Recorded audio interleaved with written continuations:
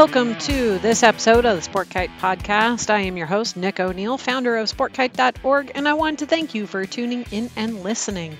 In this episode, we're going to go ahead and talk about the rituals that you may do or that some kite flyers do when they're getting ready to go out and fly a sport kite, be it just for themselves or maybe they're going out and doing a demonstration or performance for the public, or they're doing a competition. Some of these are just, mechanical based, making sure your gear is right. And some of these are somewhat emotional based, making sure your head is in the right space. Each person has a different approach to this, and hopefully you can learn something from it. And in this conversation, we do have Paul de Bakker, Hunter Brown, Zach Gordon, Devin Cobleigh Morrison, John McCracken, and Spencer Watson joining in on the call. So I do hope you enjoy this episode, and a big shout out to all of you that have become supporters at buymeacoffee.com/sportkite.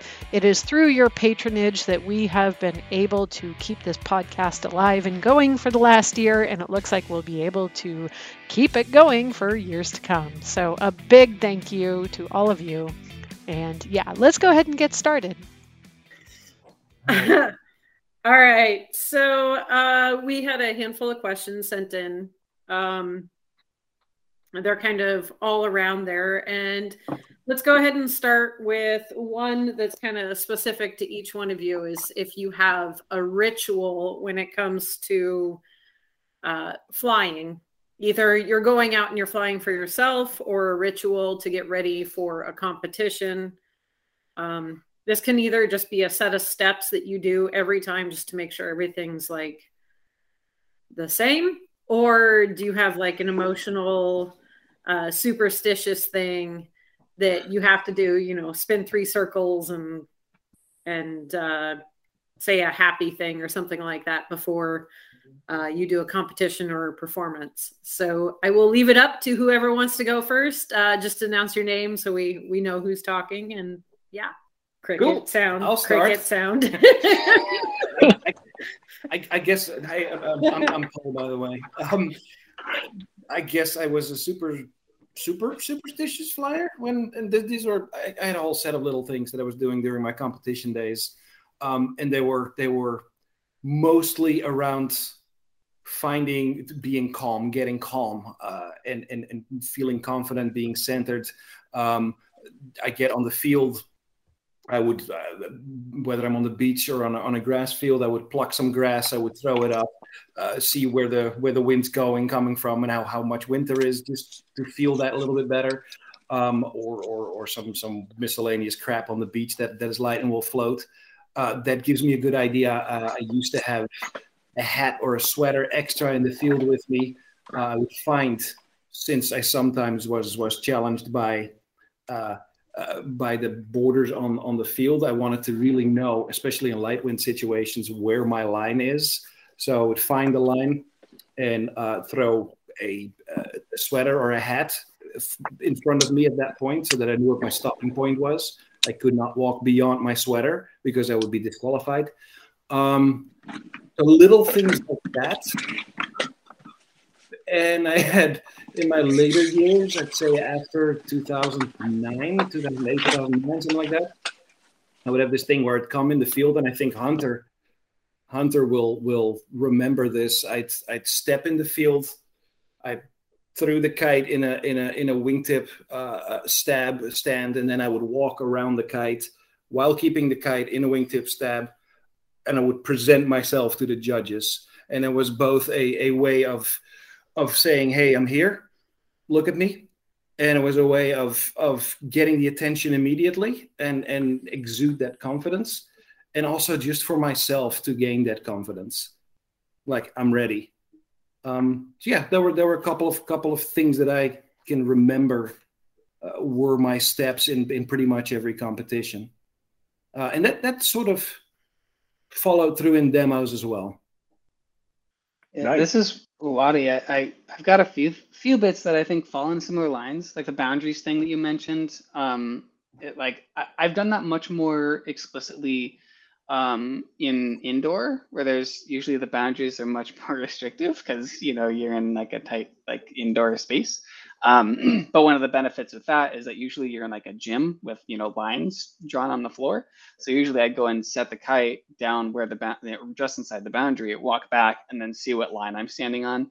So then I keep in mind, okay, don't walk past this line, stay behind this line, and do that at each of the boundaries. And so like very similar to the outdoor bit. I've do a bit outdoors, but usually, I don't know, most of the time when I compete outdoors, they're like massive fields. So they're like not really that big of a concern.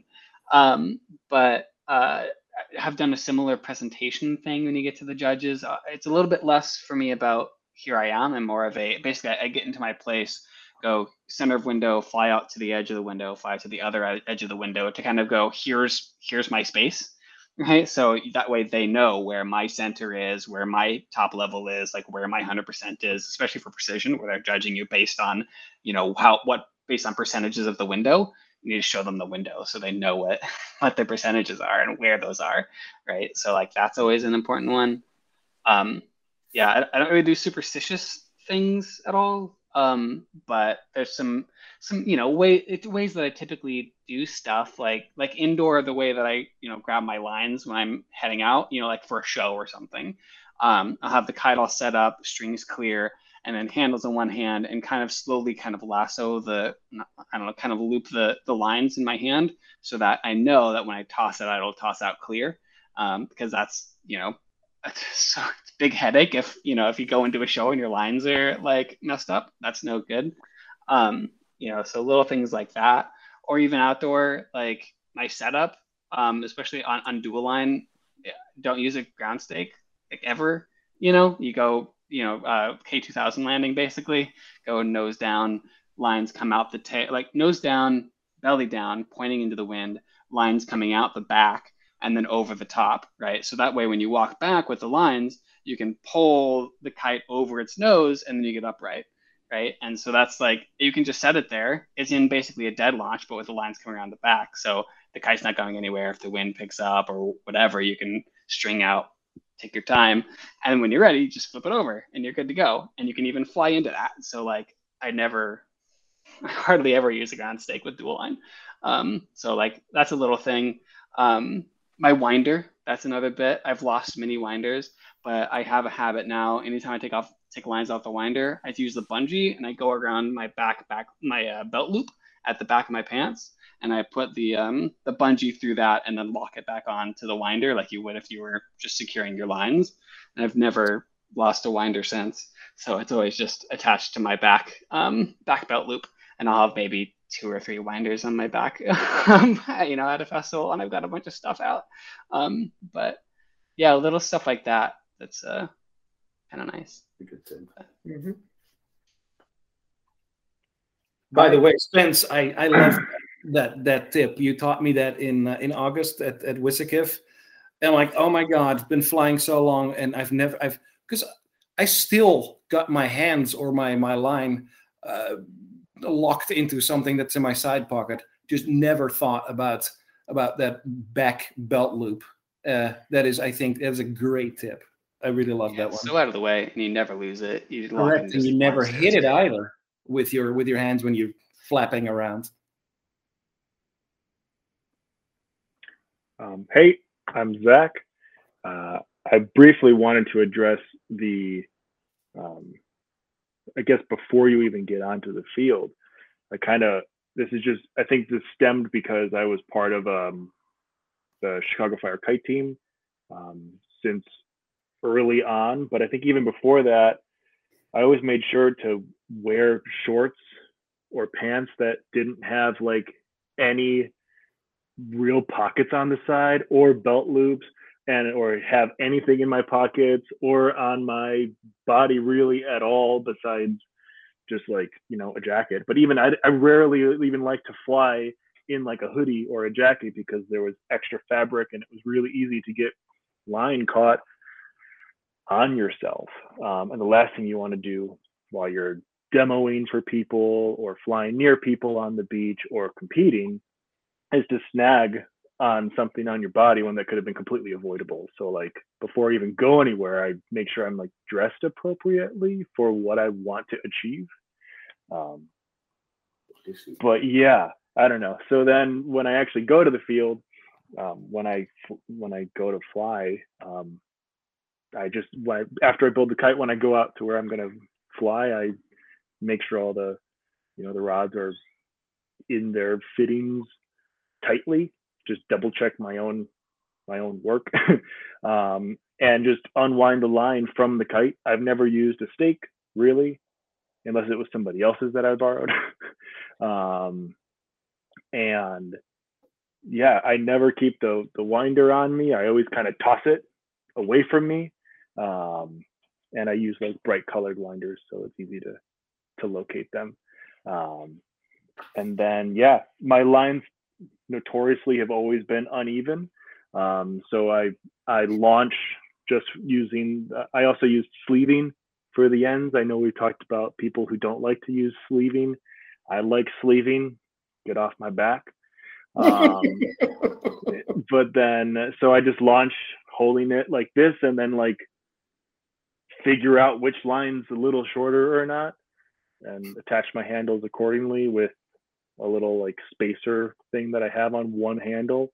Fly the length of the window. Done. If I'm wearing a hat, I think I might have taken my hat off and scratched my head and put my hat back on, but I don't know if that was like a thing that I intentionally did every time. Might have just had an itchy head.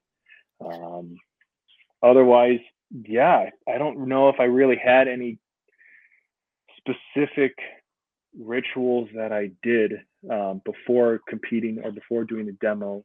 For me, they were kind of one and the same. I tried to treat any demonstration I was doing as a competition, take it seriously.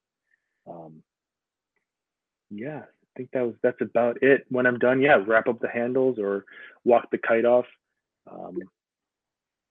But yeah, I think that's about it. And that goes for both dual line and quad line flying. Yeah, there you go. Okay, I guess it's me next, and I guess John will go after me. I'm Devin Cobleigh Morrison. I have none. I don't really care. Different every time. I really just like Same. I mean, I'm a professional classical musician. Like we're taught, like you sit down, it doesn't matter the circumstances. You sit down, you shut up, and you do it. And like, I don't think kiting should be taken that seriously. Like, I think, I mean, when I was a kid, Zach was actually the first one that busted me on how horribly uneven my lines were.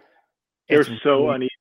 It's really common for me to fly a demo. They're better now, by the way. They're better now, but it's common for me to fly a demo on lines that are 6 inches off just because I want to test how well I can control a kite. That's crazy. Or 8 inches or whatever. Like, I'll go out every time I go fly, I'll go out in 50-mile-an-hour winds with a 100-pound line and a heavy pulling kite and see what I can do to not break those lines. Like, and it's just, you get what you get. I'll like just grab something in my winder bag, grab a kite. It doesn't matter. I don't necessarily have anything like, if you put the kite together well when it's built, you don't have to check it. So I don't check it. I always make sure that it's built well, unless it's a prototype and shit's falling everywhere. But like, yeah. Which is a thing. Current situation. Yeah. Standoff flew off a couple days ago. Yeah, but I kind of just do it. Like I know that's the worst thing to say, but like, I've spent so long just being like, I'm just going to pull whatever out and fly, because I don't think a demonstration on a field should be any different than practicing in front of someone. I think they should all be treated the same. So whether that means bringing down the demo or bringing up flying for people, whatever that is for you, I think they're all the same. So I don't really have anything. If someone's talking like Zach's mom does a lot of like announcing in the Midwest, if she's giving like a bio, and say Zach's not at an event and I have to fly like hardcore ballet or whatever, I won't fly tricks. But if she introduces me as like the trick flyer and I know that's coming, I'll go up and like throw a cascade and land. But I usually don't like test anything. The second I launch, I think like, okay, like that's the pressure, maintain it at all sides of the window. That takes care of speed control. Boom, done. Like, I guess you could say my ritual is simplifying things to an extreme and making do with what you have. All right. Hey, could I just say? Oh, sorry. I would say I'm on the very less serious side of that as well. You know, beyond making sure my kite's assembled properly and the lines are in the right hand, I'm gonna go at it. Beyond that, I pretty well wing it. So, you know, lines in the proper hand, kite assembled, music's going, I'm going. That's about all I've got. You know, I don't have the competitive background. Don't have having a, you know, a long, extensive demo background as some of the other contributors. So, you know, my competitive background is organized sports, and all of my superstitions and all of that has thankfully stayed there. So, you know, kite flying for me is a release and a fun time. So the less serious it is for me, the better. So if it's assembled properly, my lines are in the proper hand and the music's going, then, you know, kite's in the air and I'm going, hopefully not making a fool of myself. And if I am, it's fine. All right, Zach, you wanted to throw something in there. I did. Hi, this is Zach. But I mean, you can edit this out if you want to, because it's kind of going off of something Devin said, and I know we're in the middle of a rituals discussion. But I did want to just call back to something that you said about how demos to you are treated the same as like flying just by yourself or practicing, or, you know, so either dumb down the demo or bring up the practice or vice versa. I just kind of wanted to bring another idea to that. I feel like, at least for me, when I'm practicing, I'm going out there with a specific goal in mind to perfect the thing that I'm going to try to do for the demonstration or the competition. And if I'm going to do a demo in front of people at some organized event, you know, very different than going to the beach and flying and there people happen to be around. But if I'm at an event, I try to take the demo almost maybe more seriously than a competition, because I'm like representing the sport to people that don't know what is going on or what they're looking at, or maybe this is the first time that they're seeing it. So like, I try to take it really seriously to give off the best foot that you can, because maybe this is the first time that they're seeing it. I don't know. I just think practice is like, in a way, its own like little private time, you know, where you make a lot of mistakes and you do the stuff in the routine that you might not do in competition or in the demo, because half the time you crash. So why am I going to do the thing? I mean, do you get what I'm saying? Like, in practice, I'm going to do all the crazy stuff.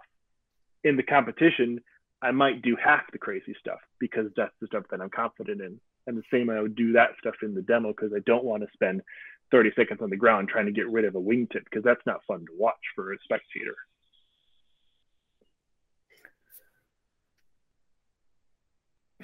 Moderator. Devin's laughing as if he's had to undo a lot of wingtip wraps in the middle of competition. No, they're usually John's, but we flew a tip wrap monster today, showing. Well, I took John through kiting history. I'm not going to mention the kite's name. The second he said undoing a wing wrap, I got like flashbacks of the field of just being a mess with this kite. But, all right, Hunter, do you have any rituals you have for flying? No, I really don't. Not much. But then I try to think about like dumbing down that a bit. Like, 'cause I think immediately it got taken to, hey, are there any like rituals you do before competition or demo or anything like that? For me, I mean, there are certain things that I do before flying. Like, say, if I'm going out to fly quad, I mean, one thing I do is just when I'm getting ready to roll out my lines or let out my lines, like I don't let the ends of my lines dangle. I mean, little things like that I think we all probably do when it comes to like you figured out how to be efficient with your process of how you put out a kite or how you fly.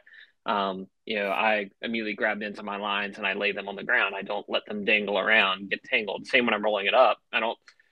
When I'm rolling up and get near the ends, I don't pick up the ends off the ground and let them fling around in the wind. I move my body down to them on the ground to keep them from tangling up. Things like that. That'd probably be the most extent or the closest I have to a ritual or something like that. But I guess maybe the question I have for anyone on here, though, Devin, you mentioned you're out, testing the kites today, but anyone on here, if you're picking up a new kite, dual line or quad line, I guess, but picking up a new kite for the first time or taking the handles from someone you've never flown a kite before, is there anything in particular that you would typically do with a kite to get to know it quickly? Maybe a ritual like, hey, I always immediately fly it to the top of the window or fly each edge, see how far it goes. I want to feel the pressure. I want to feel the speed. I want to see how it turns or stalls. I mean, anything in that regard that you typically do to get to know a kite. Go, Devin. I find usually you can figure this out by watching. But let's say you order a kite and you're by yourself on the field. The first thing I'll do is do a double ollie, and I'll figure out where the access point is, where it's rotating, and that's all the information I need. What is a double ollie?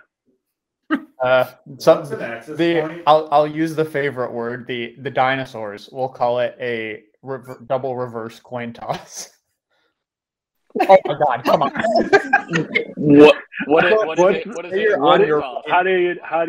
How do you do it? Yeah, let's talk about that right now. Say you're on your right wing, and instead of doing a coin toss where the left wing comes over the right, the left wing falls a little bit, and the right wing comes over the left. So the lower wing is being axled.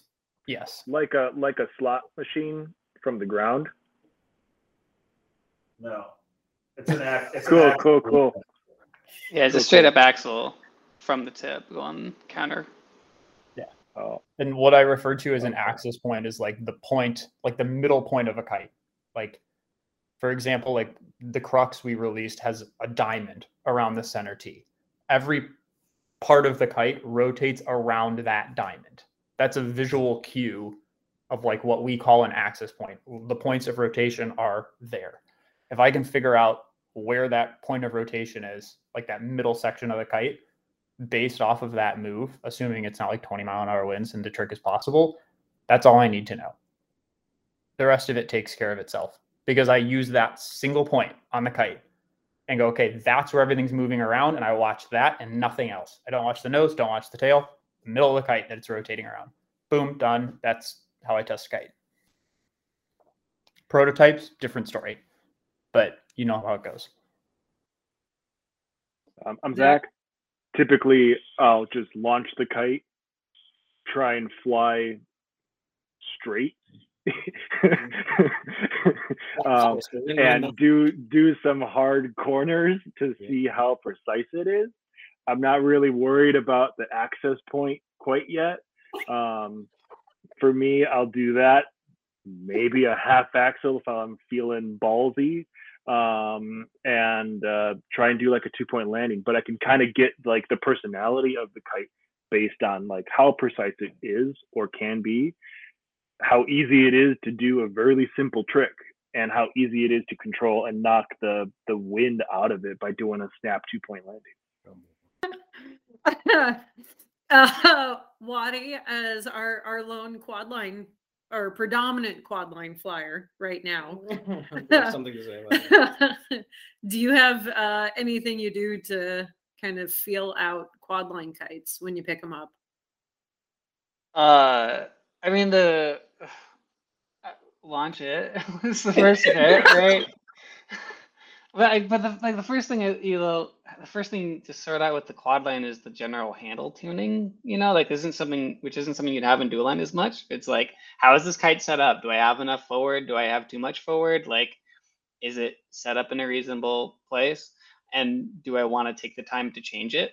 Because like sometimes I'll pick up someone else's kite and it's like, okay, I'm not gonna fuss with it. I'm just gonna like use their settings and just like make it work.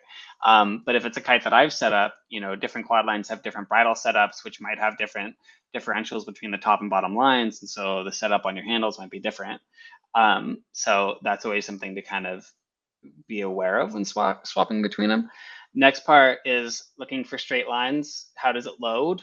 Like if a kite has too much forward, it'll spill air out the trailing edge. It'll get that buzzing sound. You want it to be nice and full. Some kites will start to load more to where the leading edge bends more, and then it won't fly a straight line as much. And so, like the extreme example of that is like the Mojo has like a full on curved leading edge. And so it's like really, really wobbly. And then on the other side, you have like the old Rev 1.5 SLE with the 1/2 inch, or 3/4 inch or something. I don't know, it was a really thick ass like leading edge. And it was so stiff. It couldn't load like at all because the leading edge wouldn't flex, so your belly wouldn't billow out, and you just like had very little pressure and very little to go off of. So those are kind of the first bits. It's just you can get all of that pretty quickly from a launch and a bit of turning, and you start to feel that.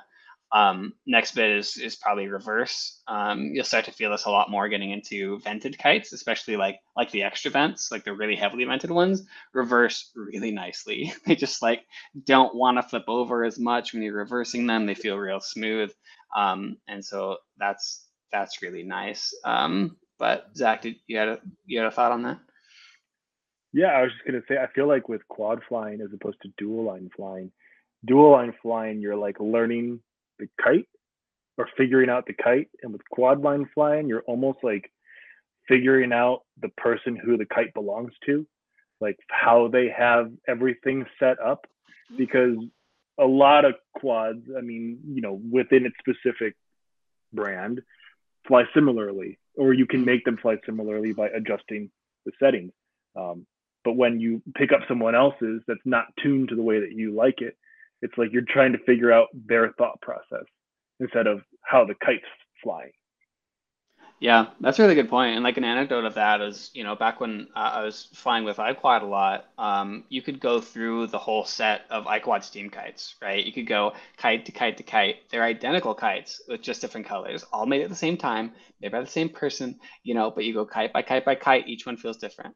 Because John sets his up a particular way and it breaks in and like kind of stretches in the way that matches how he flies. Same with Steve is different, Bazer's different, Monkey's different. Like for every person, the way maybe where the stress is on the sail kind of changes the way the sail stretches a little bit when it breaks in, and then overall your settings, it's all it is very particular person to person, which can be a bit of a challenge, like especially with like two kite flying, trying to fly two at once to like maybe just moving kites. Like I've done that before. Water's coming up. We just got to get these kites out of here. So just pick up these kites and move them two at a time. And that can be really weird because then they'll be like, oh, these two kites are like really different. And so like my two hands have to like compensate, and it's weird. But yeah, it's a really good point. But there are some significant differences in some of the quad line brands, like for example, the Detox feels quite a bit different from like the regular Rev. It has just a much wider feel to it generally, and you get to some weird ones, like the Fulcrum feels really different. That one's really cool. You get into like the Backtracker. That one feels so weird. It's like that's an old. Oh yeah, John's confused on that one.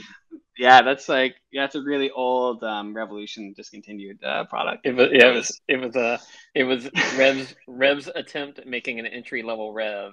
It was like smaller, longer verticals, And Yeah, the supposedly, I weird guess, aspect ratio. If you tried to yeah. like walk it, it like looked like a fat guy waddling down the road because it was like just this weird dimensions to it. It just had like the wrong aspect ratio. But yeah, like some of these kites, it's just all the width and the height, and then also the placement of the bridle, the width of the bridle attachment points makes a big difference, and how connected the top and the bottom are can make a big difference in how extreme you can go with that pitch. Like a 3-wind bridle feels a lot different from a rev bridle or John's what's it called, the sync bridle. They feel quite a bit different. So those are kind of interesting. Hunter, what do you do to test out a new kite? No, I mean, I think it's similar if we're talking dual line. I mean, it's launching it and trying to get a sense of, I guess, the amount of pressure that it's got, kind of how that bridle is set, to how much forward drive it has in it. Test how easy it'll stall. Test an axle probably to start out with, that kind of thing. For quad, it's the same thing as what Waddy said. I mean, it's launch and kind of see what your forward drive is like, and tuning it. And Zach, I think exactly where you're going to go with this, and it just rang true to me, was you made the comment about like when you pick up a dual line, you're kind of like trying to get to know that kite, but when you pick up a quad line, where I thought you were going with it, it's still really similar though, is you're picking it up and figuring out, how do I tune this to be the kite I want it to be. I mean, I basically like, I asked the flyer, I'm like, hey, can I change your settings real quick? Yeah. I'll change it back when I'm done. Yeah, no, exactly. But it's like when you pick up a new quad, it's like, all right, let me tune this to be the way I want it to be, so it's different. But yeah, that'd be my answer. Paul? Me too, huh? More along the lines of Zach and Hunter, and less along the line of Devin, I think. I will not pick a stranger's kite with a super exotic, beautiful frame in there and start ripping off reverse wingtip axles right over the ground. I just can't do it, right? So yeah, just fly the thing, see how it feels to me, see what I need to, which part of my arm I need to use to make the steering inputs. Is this a shoulder, an elbow, a wrist type kite? Regardless of what I prefer, I still need to learn what the kite prefers and how the kite can perform best. So I'm all for walking and running forward, backwards, sideways. Initially, when flying a new kite, I'll try to be stationary for a bit, and then I can feel what it does when it has little less pressure in the sail as opposed to more pressure in the sail, depending on where I'm at in the wind window. So when I know that and the delta, basically the difference between forward speed or pressure in the sail, I can start playing with that a little bit. So yeah, it's the more conservative approach. It does typically, I will try a new kite of somebody and I will have seen it already. So that will tell me a lot already. It's very rare for me to be surprised by a kite in hand after I've watched it for 5 to 10 minutes worth of flying. I'm trying to think. There was a kite not too long ago, and I'm going to shoot myself in the foot if I can't think about it, that did surprise me. It flew totally there. The shooter from our sky. I had an entirely different notion of how it was going to fly than when I actually had it in my hands. So that was an example of a kite that did surprise me. But that is, I think, the exception to the rule, to where I can then normally tell what a kite's going to do and feel like for me. Moderator. Well, so just real quick, and this doesn't need to be for now necessarily, but Paul, you said something I think would be a great topic for a discussion at some point about trying to figure out where you need to fly the kite from on your arm, shoulder, elbow, wrist. I think that'd be a really interesting conversation to hear you explain that. Doesn't have to be done now, but just thought. Absolutely. We're going to add that to the list of topics for beginners and for intermediates to refine their flying. Yes, the whole bicycle versus bike handlebars versus driving a car. All right. Okay, go ahead. I have one other kind of ritual or type thing that I had thought of during this conversation, which was mostly applies to being at festivals and largely smaller festivals where your flight space is limited, is that I don't leave kites set up.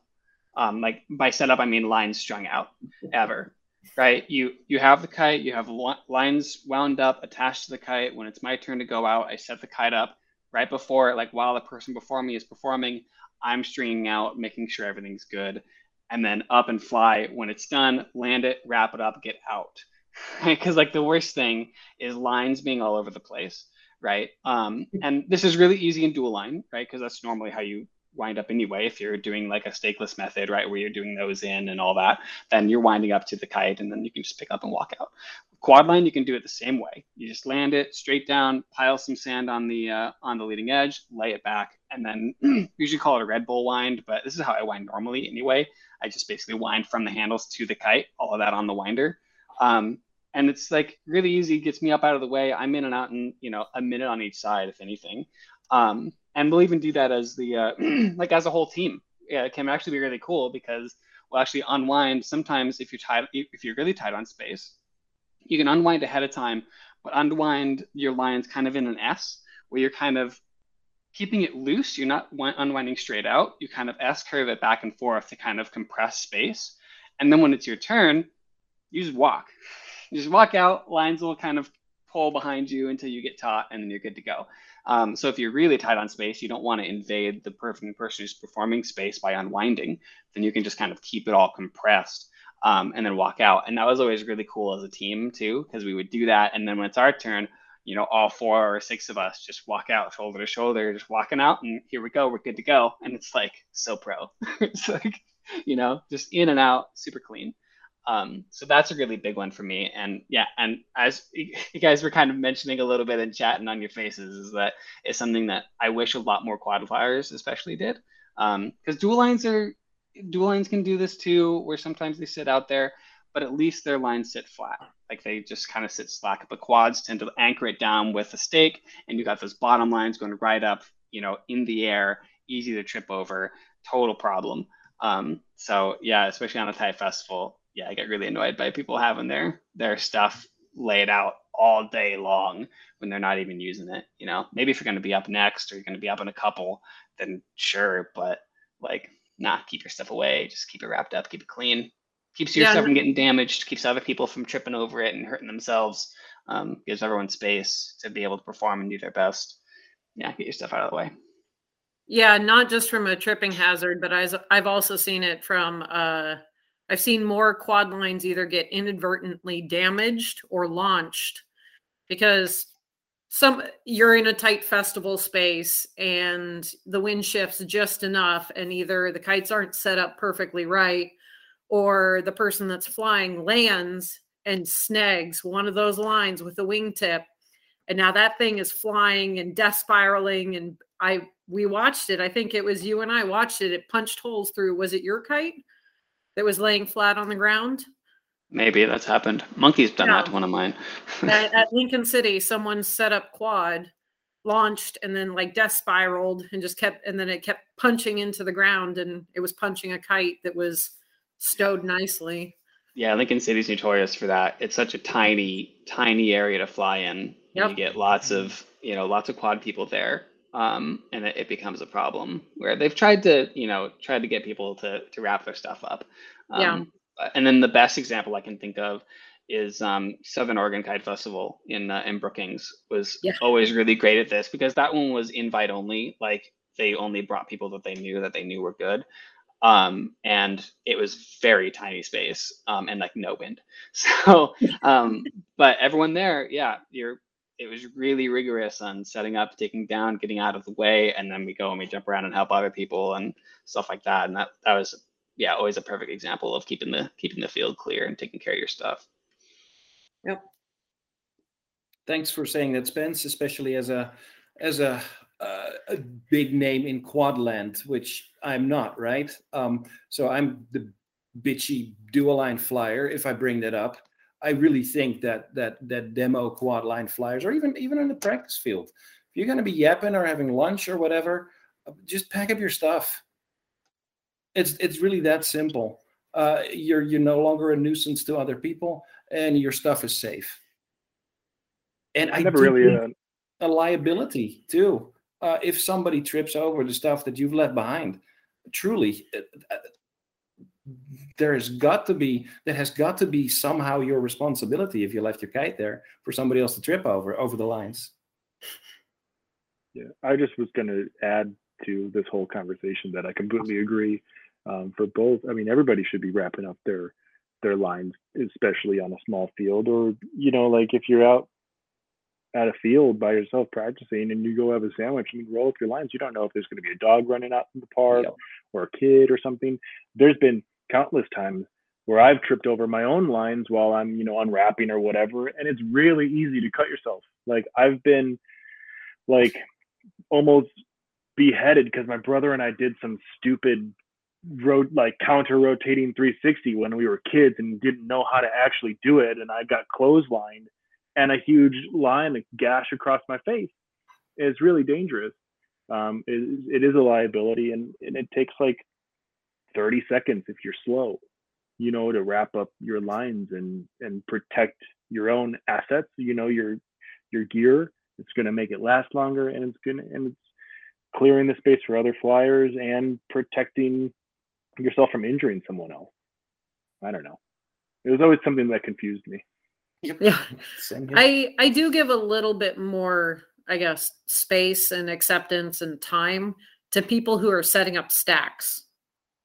Right? Like, I agree. Like the windjammers, for example, those guys have like, I don't know, 15, a decent amount of kites to bring out. But as soon as they're done, they're not leaving their stuff out. They set it up over the course of a demo or two, where typically you'd have someone preceding them that knows what they're doing, that can watch out for them while they're setting up. Right. When they'll set up their stuff, they'll go fly, they'll land, and they wrap immediately. Nice. Yeah. Yeah, they're not leaving it out for, half an hour, 45 minutes, or even a whole day. But it is going to take them longer to set up or to take down than, say, someone just flying a single kite. So there's some caveats. And like I'll do the same when I'm flying two at once. I'll set up one and then set up the other, because trying to string out lines for two kites at one time is a pain in the ass. So I'll set up one, then the other, and and I gotta get it all strung out. It's gonna take up a bit more of a space, but hey, I gotta do this thing in school, so I'm gonna do it. Same thing with stacks. They take longer to set up and they take longer to take down, and that's just the way it is. And if I'm gonna do a demo with a stack, and then I know I'm gonna do a demo 3 demos later with a stack or something, just leave that shit up. Like, there's those moments. Or same with a dog stake is another one. I gotta drill this stake into the sand, and it's like, what, am I gonna move it like when I'm gonna use it again? And so that can be another one. But even with the dog stake, I've set that up in like some little side fields, and I'll wind up all the lines in the dog stake. So I'll basically pull the kite all the way up to the dog stake and then wind up all the way to the dog stake. So then at least it's all like centralized right there. And it makes the dog stake more visible, so no one trips over it.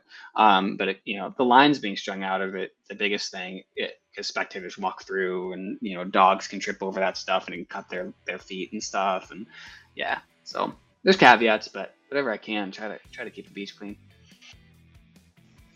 All right, so I hope you enjoyed that episode where we discussed kind of rituals for getting prepared to fly and touch base on a handful of other things, and rounded it up with one of the best pieces of advice out there, that if you are a new flyer, this is a habit you should establish right off the bat, and it will make you look like a pro, and that is to wrap up your stuff if you're not flying it. With some caveats, but just do your best to keep the beach clean. If you're a pro, maybe look at how long you're leaving your stuff out, and maybe it's a time for you to set the standard for new flyers to see and to grow into the sport. They see you being awesome and cleaning up the beach and making it fun for everyone. All right. Enough preaching. Let's go ahead and close out this episode. I just wanted to say thank you for tuning in and listening. If you haven't given sportkite.org a follow on Facebook, go ahead and do that. Don't forget to hit like and subscribe to this podcast so you get new episodes delivered to your podcast streaming platform of choice. And you can always go back and kind of dig through some of the old archives as we keep adding more and more episodes. All right, till next time, bye.